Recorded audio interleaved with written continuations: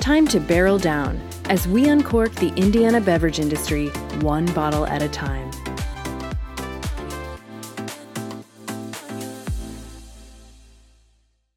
Our first Vino Mobile Bar, and quite funny that is actually the title of your business. It is. Yeah, I actually started a mobile wine truck about 6 years ago. So we are, in essence, a Vino Mobile Bar. So how the heck did you come up with this? Because I mean, the wedding craze is hot right now.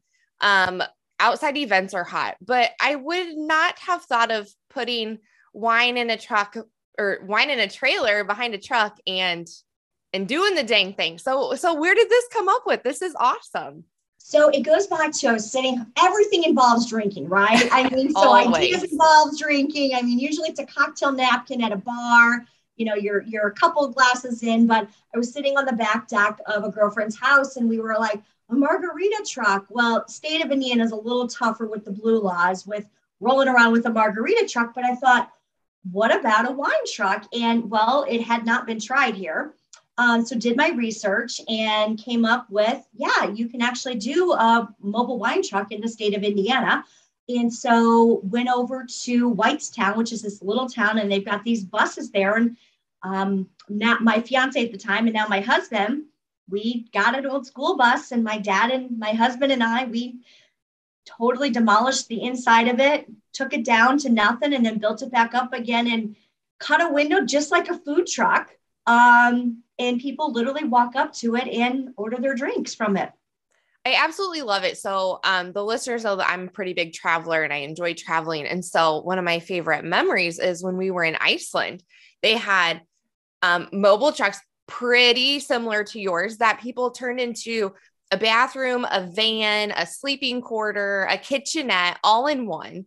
And that's how they traveled around Iceland. So you kind of really flipped the table and you made it just a mobile wine bar. The inside joke was when we were doing, we're like, well, if this doesn't work, we'll make it into a home. So there you go. And my mom says she's going to buy a tiny house and put it in our backyard. So I'll give her that idea. She can find a bus. Exactly. Yeah, it's self-contained. It's a 30-foot school bus. It's a Savannah GMC school bus, and it's functioning. It's got enough room for 3 people to be on there. We wanted to make it large enough so 3 adults can work in the area. We can haul up to 3 kegs in the back. It's all stainless steel. I wanted it shabby chicish. And yeah, so we just set up, we typically have 4 different types of wines at all times on it. During the summer, wine-based margaritas are huge. So as you know, we're in March right now, so we're getting ready to roll into our summer months. And so those will be huge. Strawberry daiquiris are now wine-based. Didn't know if you knew that or not. Yes. And so there's lots of other types of wine-based alcohol that we can do. So we make as many wine-based cocktails as possible too. So it doesn't matter what type of alcohol you want. We can pretty much do that. A lot of weddings will have celebratory type of drinks that we'll do for the weddings as well. Yeah, I was just getting ready to say ready to drink cocktails, or we call them RTD in the wine industry, are super popular right now. Especially because it's just ready to go. And so I love that you're adding wine and making these ready to drink cocktails wine-based. That makes my wine lover heart very happy. And you touched on weddings. So if somebody is going to have a backyard birthday party, is that something that you are able to attend to, or what other kind of events besides weddings? Yeah, absolutely. It really, any type of event. So during the COVID times, which thankfully we're now moving out of that, we were big time with neighborhood parties. People wanted to get out of their houses. So we did HOA parties. We rolled into neighborhood parties. We partnered up with food trucks, which was great. We do graduation parties. We're getting ready to embark upon that, both for high school, for the parents, he's graduated, and then also for the actual graduation of college students too. We do everything surrounding weddings. So just in case if you're actually having your wedding in a place that actually has the liquor, alcohol, we do, bridal parties, wedding rehearsals, all of that fun stuff. Anniversary parties. Those are huge. 50th, 40th anniversary parties too, birthday parties. You can have a tent in your backyard, any place where there's not already alcohol there. So if it's already an establishment that serves the alcohol, that's someplace we can't go. But if someplace that they don't, that's when you give us a call. You hire us. We offer several different types of packages, anything from a cash bar, all the way up to all inclusive and open bar for your guests. I'm thinking backyard booze and barbecue sounds like the perfect mid-May Saturday afternoon. Hire a little bit of a band. You've got it going on. Absolutely. I mean, I have this big, obnoxious bump box. So, if somebody drinks a couple glasses of wine, then there's our entertainment. And my neighborhood is set for a Saturday in May. This sounds like so much fun. Low key, keep it amongst friends. It's all perfect. So, I mean, this is an original idea, but there's similar models, maybe not in wine, but throughout the United States. And so I don't think this was probably your first career or your first vision. So what is your personal background and how did you come into the wine industry or find an infatuation with wine? So way of background is I'm an entrepreneur by heart. I started my first company when I was 7, and it was the gumball route. And that was my first major purchase. The wine truck is my 13th company of starting. So I like to get companies going, give them a little bit of legs, or in this term, give them some wheels, and then sell them off and let them go to somebody else. I do have a corporate. Mom and dad always said they're small business owners to get an education. So I do have quite a few degrees in education. So I did do that schooling thing to fall back on in case this didn't work out. But for the most part, it's been entrepreneurial experience for me. I love dabbling. I love the fear factor. I love no day is going to be the same day, that ups and down cycle of being my own business owner. As far as why the wine, well, I have a teenager. Say no more. And I wanted to build something that I knew could build with time with this. And during the recession in 2008, I built the largest baby and toddler baby expo. Well, perfect timing. People are drinking wine and procreating during that time. Yep. And also people then, I think through the time of endless of age, will always drink some form, some fashion. I don't think it's ever going to go out of style. And so it's a very sustainable business structure. And that's why I wanted to get the roots in it. And we're going on year 6. This May will be year 6 for it. And it just keeps evolving and keep moving forward. We've gone from one wine truck, Vinny, and we added on a second wine truck 2 years ago, Vito. And then this year, the goal is to add on a third wine truck. That's so awesome. I love that you're an entrepreneur by heart. I work with several students at Purdue, throughout different times of the year. And, I think as a collegiate student, sometimes you're really lost what you want to do. And, I think we're trained that we have to, major in this, and that's what we have to do for the rest of our lives. I mean, I was there. I switched my major 3 times during my undergrad. And, I think people often forget that entrepreneurs are just as important as trade school. And you really don't have to have a formal education. I know, there's several well-known entrepreneurs that just had this light bulb idea and it just took off, but they kind of put their head down and hustled and they made something really neat. Absolutely. And I think, speaking of which, we have a 16-and-a-half-year-old. I don't know what he wants to be when he grows up. He can follow in the footsteps of myself. My husband's been an entrepreneur, business owner since the age of 18, and as you just said there, trade schools, own your own business, become, go be an apprentice. There are so many different things out there than following just the path of being straight 4 years of college. Girlfriend, my parents said to me, what are you going to be, an underwater basket weaving major? I'm like, I don't know. I have no idea. Maybe. Don't know. It's one of those things, but when you find it, you find it. And then you may change again too. Like I said, this is the 13th company. The businesses that I've created have found the seasons in my life. Yeah. So it was in my single days, I had a singles company. And then when I had Zane, it was with the baby expo. And now he's older. I drink a little bit more. Yeah. The wine business. And some people do the same thing. And some people stick with one business for 20, 30 years of their life. To each their own. And I love that. I love that spirit of how they want to develop their own creativity in living out their life of their dreams.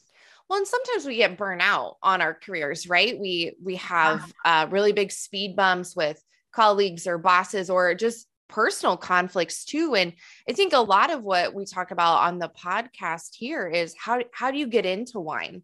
And there's so much more to wine than just, your bottling and cellar crew and your tasting room manager. I think you are a walking example that you are well-versed in the wine industry, but you're not the common, winery, if you will, mold. And I think this is just another very unique and creative career path for somebody to look at. And on that, I mean, you're the first independent wine truck, correct, in the United States. And so when you talk about finding that niche market and building a business model that works, I mean, I think you've done a great job. Your Facebook page is great. You're really easy to find. I think for others looking in, you set a great example in Indiana to take elsewhere. Well, thank you. The premise of building the wine truck wasn't to be, the high-end $200 bottle of wine. We want the people to come up. They're going to have a glass of wine. I think their average price is around $6 that we have. As you know, Katie, in the state of Indiana, our palates are a little bit sweeter here. Yeah. So I'm going to tell you, probably six out of 10 people do want that Moscato. But it's also for the people, we encourage them to come up and go, have you had a Chardonnay? Have you had a Pinot Noir? Have you had a Why not? What, you want a sample? Try it. And they're expanding out of their box. And for them to go, oh my gosh, I would have never tried that before. That's really what it's about. And to see their eyes go, you know what, can I take a picture of this? And we go, you can, but our wines are a little bit different. You can't go to the grocery store and buy them. We go through a special distributor. That's why it's a little bit special, like that Tiffany box. When you walk into the Tiffany store, we want it to be a unique experience. But at the same time, we want them to expand on not just sticking into their little box. So I only drink Moscato. I only drink sweet Riesling. That's great. And you can do that all day long. But while you're here, just try something a little different. Well, and I think a lot of what you just said is people are trained to think that they like something, so why break the mold, right? And I mean, I'm not a huge sweet wine drinker, but I really enjoy fruit wines. And so I think breaking that stigma and breaking the mold of, Indiana makes some really great fruit wines. In the Midwest really makes some really good fruit wines made from local fruit. And so getting people out of that sweet mentality that, yes, it's going to be sweet. It's blackberry or blueberry or cherry, but that was maybe grown in Michigan or in Ohio or here in Indiana. And so you're having a sample of the Midwest. I think that's pretty special, getting outside of the California, Chardonnay and, Cab kind of bubble, if you will, to just appreciate. And like you said, try some different wines and really experiment with them. What's better than a mobile bar and saying, no, I don't like that. And you're not out a whole bottle. Exactly. Absolutely. It's not going to harm you. If you don't like it, you're not going to hurt my feelings. It's totally fine. Yeah. And I think that's the beauty of it. And sometimes when you're at a tasting room and you buy a flight, right, you're locked into those 1.5 ounces or 2 ounces, which is okay. But if it's a wine that you don't care for, maybe, that's hard to throw away. Great wine. I mean, I think we all kind of cringe a little bit, even those of us that work in the industry, because what doesn't fit our palate might be a great wine to somebody else, but that's okay. It's okay to dump and it's okay to try new things. Absolutely. Absolutely love it. All right. So I'm going to spin this a little bit because we've talked about pairing wines. It's okay to not like certain wines.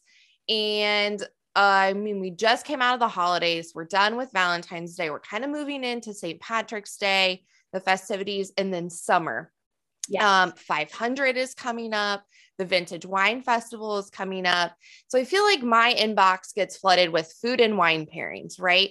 So I'm having a picnic. What wine should I have? Or, I want to have a pizza party in my backyard. What do you suggest? My answer is always, you should drink what you want and eat what you want and have a great afternoon. But your Facebook page has always done a great job, kind of along the same lines. But how do you field those questions? I'm always curious because there's so many answers in the world. Yep. Who sticks to, if it's a lighter vegetarian or hardly any meats in it, stick with the whites. If you're going to go for a heartier, go with the reds. If it's 110 degrees out, I'm probably going to stay away from the reds, to be honest with you, unless it's a lighter Pinot Noir. I truly try to stick with the traditional stuff like that. I'm not one to go a little bit crazy with that. Chardonnays are making their comeback again. They were, 2017 was a really good year for Chardonnays. They're starting to come back again this year, 2022. I'm not one to go totally too wild and crazy with different types of unique wines. I'm more of a traditionalist. But right now, as we're going into St. Patrick's Day, I'm kind of playing around with the green wines out there. So there's there's like 3 products of green wines out there. I'll be doing a segment coming up on the new Indie Lifestyle, or the new name they've got it. So I'm doing my research on the green wines, but that's something I'm toying with. But really with anything, whatever your palate wants to do is great. But I'm more of if it's winter, I'm doing my reds. The falls, it's reds. And if it's the springs, I'm doing my Rieslings, I'm doing my Chardonnays, and my Sauv Blancs is what I'm doing. And that's such a staple rule. That's kind of the backbone of food and wine pairings. And sometimes wine lists are intimidating at restaurants, right? You go in and you're like, okay, I have this 3-page menu and this 7-page wine list. And then there's that 20-minute lull of, I don't know what to drink because I don't know what to eat. And I don't know what to eat because I don't know what to drink. So what a lot of people don't know is a lot of those bottles are open and you can ask for samples. And if it's not, ask for something that's open, tell them what you want. That's why they're there. Say, I'm thinking about doing a red. I like a little bit of spicy, maybe a Malbec. I'm going to go with this filet. What do you have that's comparative? And they can bring you little samples. That's the beauty of it. Maybe it's not the one that you want on it, but they can offer you something comparable. They have wines for a reason there. Yeah. So they want to sell the wines. Everybody is happy when that bottle of wine is gone. Exactly. Don't be afraid to ask for samples of their wine. They're more than happy to do that. I'm loving this conversation. And along with that, there's a couple apps that are really good too, that are consumer based. I'll put those in for our listeners when I announce the podcast with some links to them. I personally have a couple on my phone too, if it's a brand that I've never heard of, or an appellation that I've never heard of, or somewhere that I've never heard of. And I just want to look it up really quick because they're consumer based ratings. Now, maybe me and that other consumer don't, enjoy the same wines, but at least I kind of understand what that wine might taste like. And then I love that you said to ask, because I feel like a lot of people forget that, or maybe just don't know that too. Yeah. Especially when you're going to be paying $12, $15, $20 for a glass of wine. And the last thing you're like, oh my God, this is the worst thing ever. Because I don't send wine back. I'm going to drink it, as horrible as it may be, but at least I want to know what I'm getting myself into. Yeah, absolutely. I love it. So one other question is, we celebrated National Drink Wine Day a couple weeks ago, and you were on, the new Indie Style. I don't even remember. Lifestyle Life.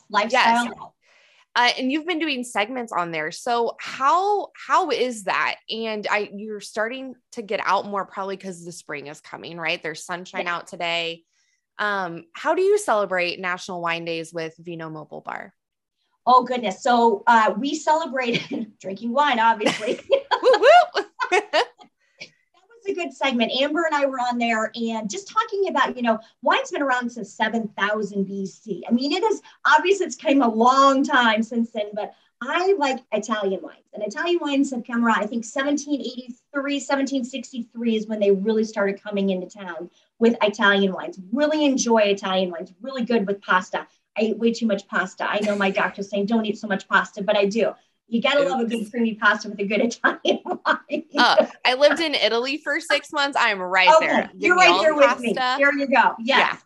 So National Drink Wine Day and I love the fact that they've got all these days for everything. Why not have one for just reminding you to drink wine? And it was, of course, on a Friday too. So there you are. Yep. But no, it was just a fun day to go on there and talk about all the different ways. And we got talking about different types of glasses to drink wine in, because that's a whole nother conversation with people. Some people just have their own type of regular glass, but a lot of people don't realize, Katie, and I know you do because you're a wine connoisseur, that the different mouth is of the glass, smaller for Chardonnay and Pinot Grigio. The larger the glass, the more air it gets for your reds, your Bordeaux's, your Malbecs, because you got to aerate that out.